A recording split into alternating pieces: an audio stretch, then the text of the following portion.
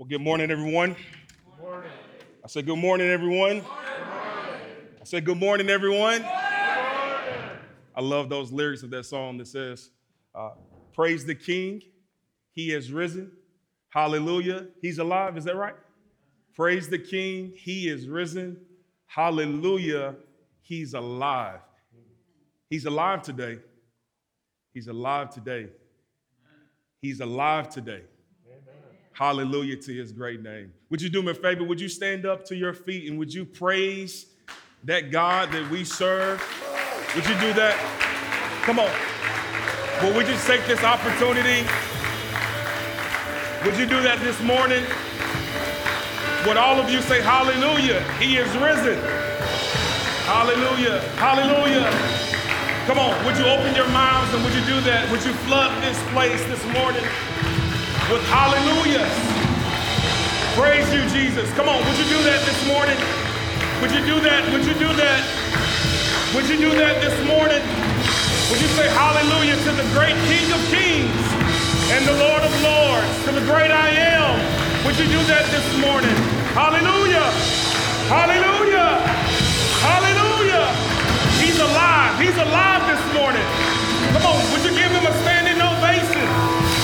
Come on, would you do that? Would you give him a standing ovation? Would you tell him thank you this morning? Hallelujah. Hallelujah. We're moving quickly today. We're going to start in John chapter 4. You may be seated. John chapter 4, verses 39 through 42. I'm so sorry. I get excited when I talk about the name of Jesus. Can't keep it to myself. He's worthy of praise. In fact, the word says, oh, clap your hands, all ye people, and shout out to God with the voice of triumph. He's worthy to be praised. Would you do me a favor and tell your neighbor, say, he's worthy, to be praised. Thank you, Michael. I heard it. Turn to your neighbor and say, he's worthy to be praised. I know there might be some things that you might not be of your tradition to do, but it's okay. It's okay. John chapter 4, verses 39 through 42, it says, many Samaritans from that town believed in him because of the woman's testimony. He told me all that I ever did. So when the Samaritans came to him, they asked him to stay with them, and he stayed there 2 days. And many more believed because of his word. And many more believed because of his word. They said to the woman, it is no longer because of what you said that we believe. For we have heard for ourselves, and we know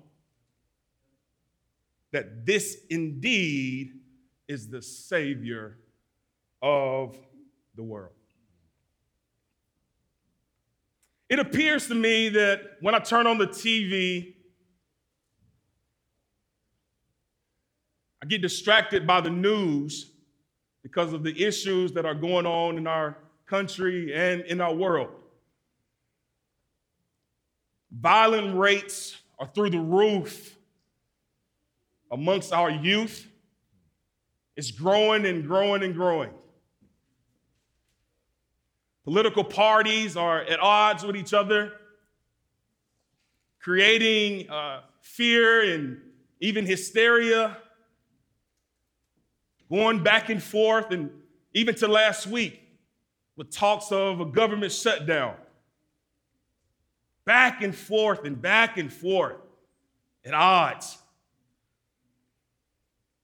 The interactions between black and brown people with particularly police officers and how they police. And the thing that we have been impacted most in the last year and a half, 2 years, now what seems like is this global pandemic.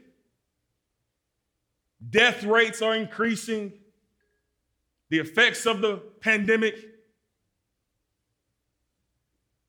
Arguments with each other about who's right. those that are vaccinated, those that are unvaccinated. And I just shake my head and say, Lord, help your people. So much going on. I asked the question, Lord, where are you in all of this? Where are you, Lord? What are you trying to say to us through all of this? How is your glory being revealed in all of this craziness? But I'm comforted in knowing the response from the Lord through his word. And that is simply, our Lord is not a part of this world. And he's not a part of this kingdom. In John chapter 17, it says, they are not of the world, just as I am not of the world.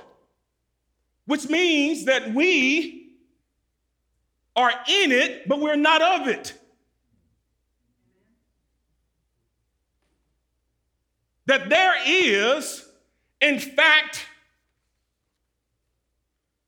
a different kingdom that we are a part of, with a different ruler. We have a king, the one true and living king, with our own philosophies, which is his, the one that he gives us, with his own benefits. We are not a part of this world. But in fact, that we are part of something way bigger than ourselves. And that is the kingdom of God.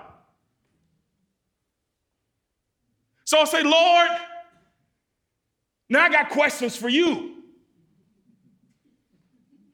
I don't know if people really understand the concept of kingdom. I don't know if people really understand what we are part of. I don't know if people really understand your vision for kingdom. Because if we understood, it would challenge us in every way. So that's one loaded question. I don't know if you talk to the Lord like I do, but I just asked him just like that. Lord, what's up? The second thing that I've asked the Lord is, in fact, if we understand what kingdom is, then we sure have a very shallow view of what it is.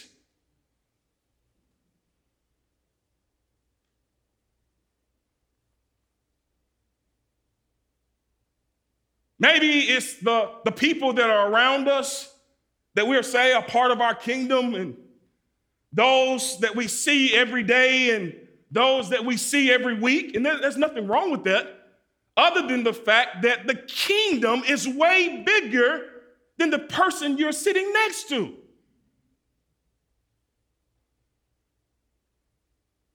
It's way, way, way more broad.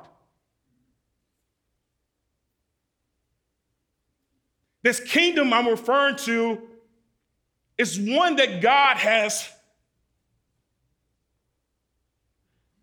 structured himself. Those of us who believe in him and are believers and followers of him, we are adopted into something called a family. We are adopted and we are made children of God. What a wonderful title did I get to slap on my head, that I am a child of God. Oh, it's way too quiet in here for that. Would you do me a favor? Turn to your neighbor saying, I am, do it, a child of God. So then my question to you, are you? I said, are you? Then turn to the other neighbor and say, I am a child of God. And if you are a child of God, and I am a child of God,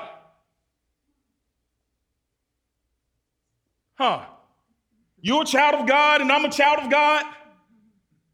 You're a child of God. You're a child of God. I'm a child of God. And you're a child of God. Yes. Yes. And you're a child of God too. And you know what that makes us?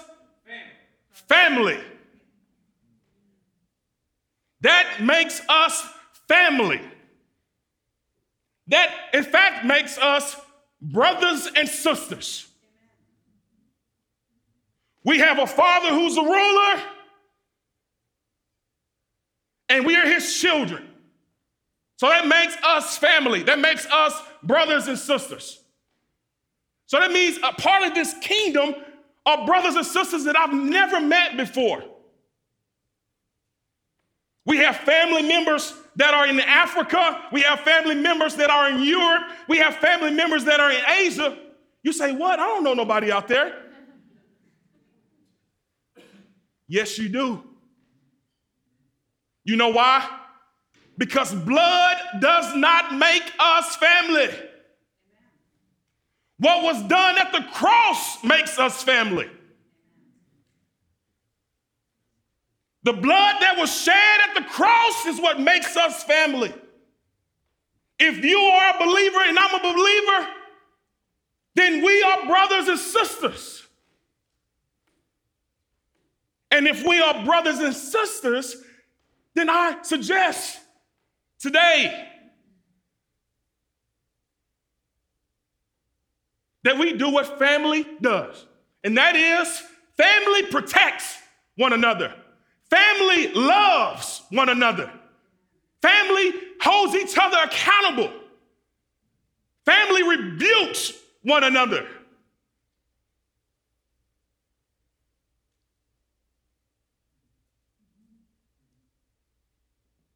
Blood doesn't make us family. In fact, I'm a Nashville native.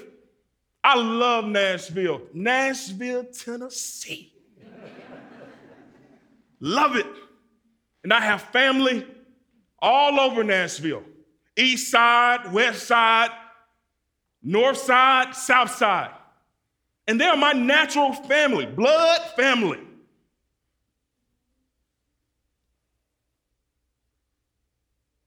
But some of them are not believers. And so they are not a part of the kingdom. And as much as I love them, and I do, and I love them, and I do. But I'm looking at family right here, sitting in this room, because we're talking about a different type of family.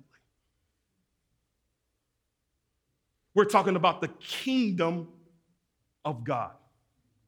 And in our family, we all, I want you to know something. Our family members don't look alike, always.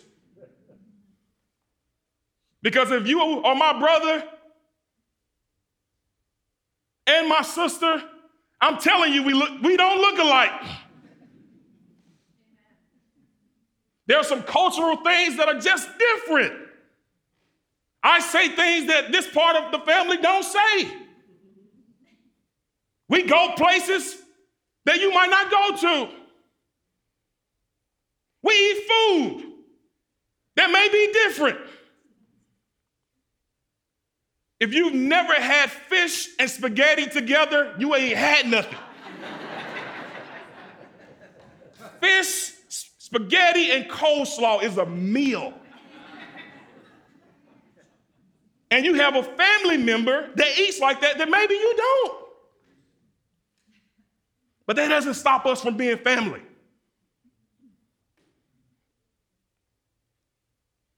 In fact, the word says, when we deal with family, in loving, protecting, holding each other accountable, something else we do. We don't let things slide. If you're hurting, then I hurt. If you're rejoicing, then I rejoice. That's what the scripture says. 1 Corinthians chapter 12, verses 26, for when we suffer, we all suffer. And when we honor, we rejoice. That's what the word says. You have family members all over this city, including Napier. There are family members that you have not met yet. There are family members that I have not met yet. Right here at Granny White, some of you I've never laid eyes on before. That doesn't mean that you're not my family. And so when I hurt, if Chad is my brother like he is, then Chad hurts. When I'm being honored, then he's happy for me. Just like I heard several of you clap this morning when you heard the announcement that I came on staff. I heard you. My family clapped for me. My brothers and sisters clap for me. Thank you. But there's a harvest off of Lafayette Street, Charles E. Davis Boulevard, Cannon Street, Kell Street, Fairfield Avenue. Brothers and sisters that are waiting to be a part of the family because they're going to be presented with the gospel of Jesus Christ. No, you were supposed to be excited for that one. I said the gospel is being preached to different areas of this city, including Napier. No. I said the gospel, the same gospel that you and I heard, someone else is going to get an opportunity to hear that because of what's been preached. That's the gospel of Jesus Christ. In the Bible, it tells us that Jesus in John, I'm there now, John in John chapter 4, that Jesus was leaving Judea and was crossing through to Galilee and crossed through Samaria. Samaritans and Jews did not like each other whatsoever. In fact, you can almost say that they hated one another. And some Jews looked at Samaritans as being nasty and unclean. So why was it important for Jesus to tell us through the scripture why he did what he did? Let me tell you what he did. As he was journeying, he was tired and sat down by a well. And there was a Samaritan woman that came to the well. When she came to the well, like she does, she encounters Jesus. The lady was so thrown back and said, "How is it that you're talking to me? I know that you're a Jew and I'm a Samaritan. We don't mix." But Jesus, being who Jesus is, the same Jesus that spoke to me, the same Jesus that spoke to you, spoke to her and said, "Let me show you a way. Let me show you kindness. Let me show you mercy. Let me show you grace. Let me give you myself." And when he did that, that lady's life was changed forever. I don't know about you, but my life has been changed based upon what the Lord has done for me. That lady, Samaritan lady, went back to her people and said, listen, you got to meet this guy.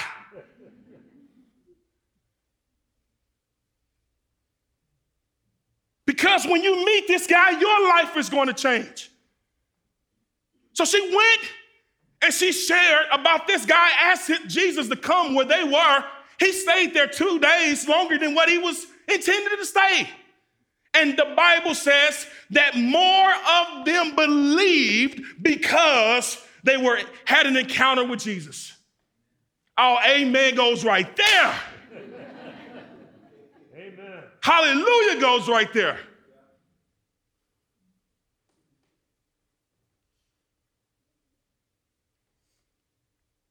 When she had an encounter with Jesus, she told her people, he stayed there with them and more believed because of them.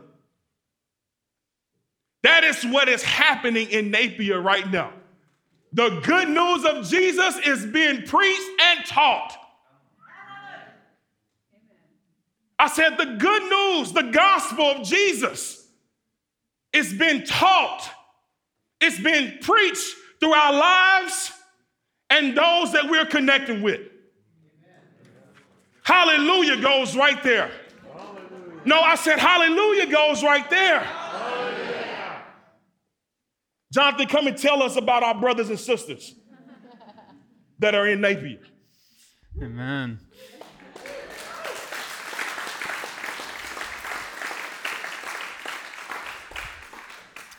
I don't know if you guys heard what he said.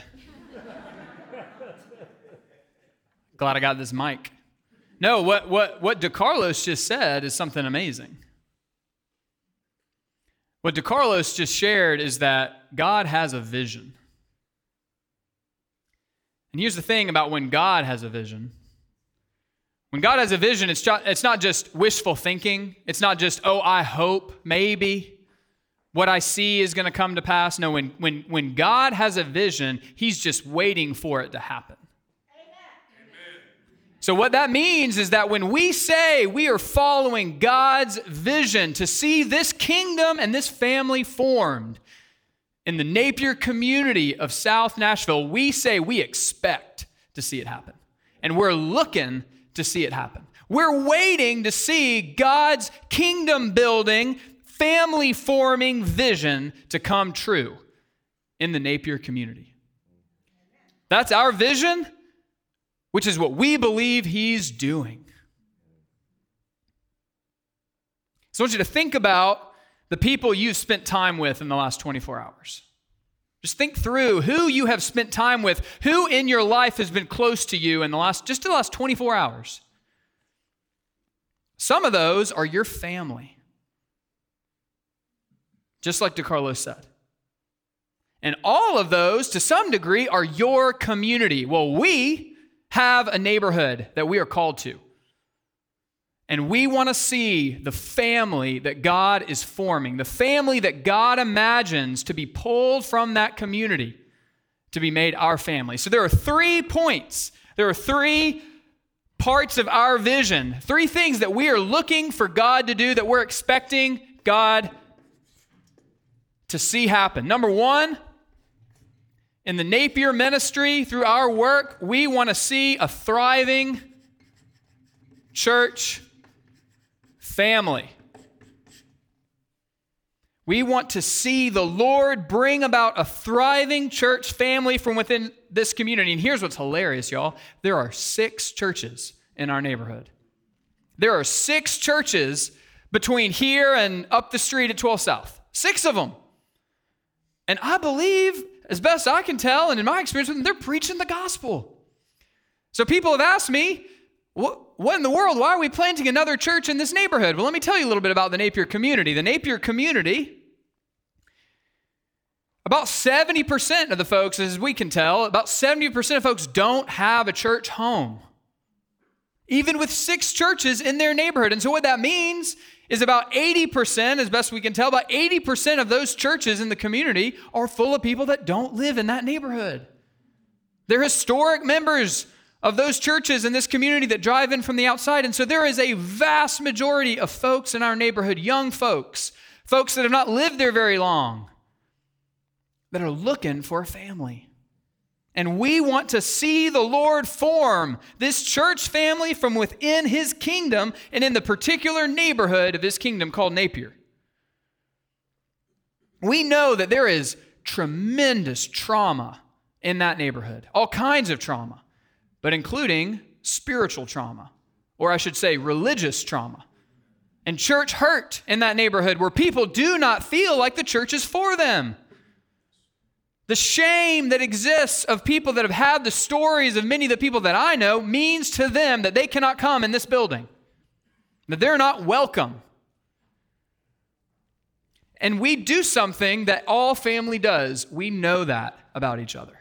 We know that about our neighbors. We know the things that they're ashamed of. We know the core concerns that they have. And what do you do when you know someone? You then love them in that place.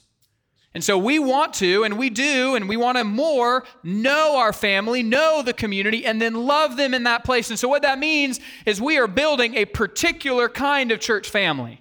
We want to build the right kind of church for this community. We want to invite people into the right kind of place that will be healing for them, that will be attractive to them. So we're not afraid of being non-traditional. We're not afraid of being innovative, words that can sometimes be really scary in church. Not for the sake of being non-traditional or for the sake of being innovative, but for the sake of reaching our brothers and our sisters and taking them from strangers to neighbors and neighbors to family. So we are setting the table. We are setting the table of the family within that community. In particular, it's a kitchen table. Because where does the family gather? Around the kitchen table. And what happens around that kitchen table? All the things that my brother shared with you. Fish and spaghetti happens around that table with a side of coleslaw. And so, as the family gathers around the table and looks at one another and gathers around one another, they're fed. They're fed by the Holy Spirit that lives in all of us. They're nourished, and what comes with nourishment? You grow up, you develop, you are transformed. That is what happens around our kitchen tables, and that's what we want to do, is set a table in the Napier community where authentic relationships, authentic, real, honoring, dignifying, mutual relationships are transformative for the lives of people. And here's what we say: authentic relationships where love transforms around the table. The love of God transforms around the table. So we see the Lord building a thriving church family, but not just that, because what does that family then do? The family is now about the business of a thriving neighborhood community. See why Randy does not write big words on this board. The family is about the business of a thriving neighborhood community. And so this family wants to see the transformation of the Napier community, a community that is absolutely marginalized in all the areas that you can imagine, that's not at the center of access to things. They're on the edge of access to things. There is no grocery store in a neighborhood that has some of the highest health needs in the entire county. There's not a grocery store in a neighborhood where 80% of people don't have transportation just a couple miles down the road. And so we bear, as Scripture says, like a burden. We bear the core concerns of our neighbors. That's how we love one another. And we care about things like peace, where there's violence and strife and relational tension. We care about justice in a place where there is injustice. We care about access to essential things that we take for granted. We care about these things because it's our family. So this church is going to be about the business of creating a thriving neighborhood, of community gardens, of grocery stores, of access to fun things to do, of places to go to have a good time and to experience community safely and healthily. We want to give our neighbors something we talk about around here sometimes. We want to give our neighbors a sanctified imagination. A sanctified, which means a transformed imagination to imagine what you could have that you've never even seen before. To begin to want and have a taste for something that you've never tasted before. We want to give that as a gift to people. Because that's part of what transformation means, is you begin to hope for what can be. And then together with your family, work to see it come true. We want to open people's eyes to hope for what they don't see yet. So we are taking strangers to make them neighbors and neighbors to make them family. So they can come into this thriving church family to then be about the business again of transforming their neighborhood. And so the table doesn't just look like this. The table looks like this, where the neighbors now go out. You leave the kitchen table to go out to the community. And finally, number 3. And this is the most radical of all, y'all. It's really not, but it'll sound like it. Number 3, we actually believe something. We believe that the Napier community, the Lord sees it being a discipleship, which means a transformative, a maturing, a changing force for Midtown.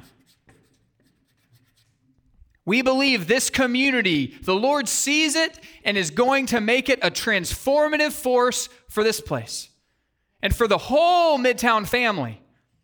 Because there is all kinds of poverty, y'all. All kinds of poverty. And certain wealth begets certain poverty in other areas. And certain poverty begets certain wealth in other areas. There is a wealth of resources in the Napier community. There's a wealth of strength. There's a wealth of community. There's a wealth of grit, of determination, a wealth of resilience, and a wealth of dependence on Jesus. Which last time I read the Bible, that might be the greatest thing the Lord says his children need, is dependence on him. And there's a wealth of that in the Napier community. And I wonder how much of that we need here. I agree. So the way that Napier is a discipleship force for Midtown is if Midtown goes to Napier. Isn't that interesting?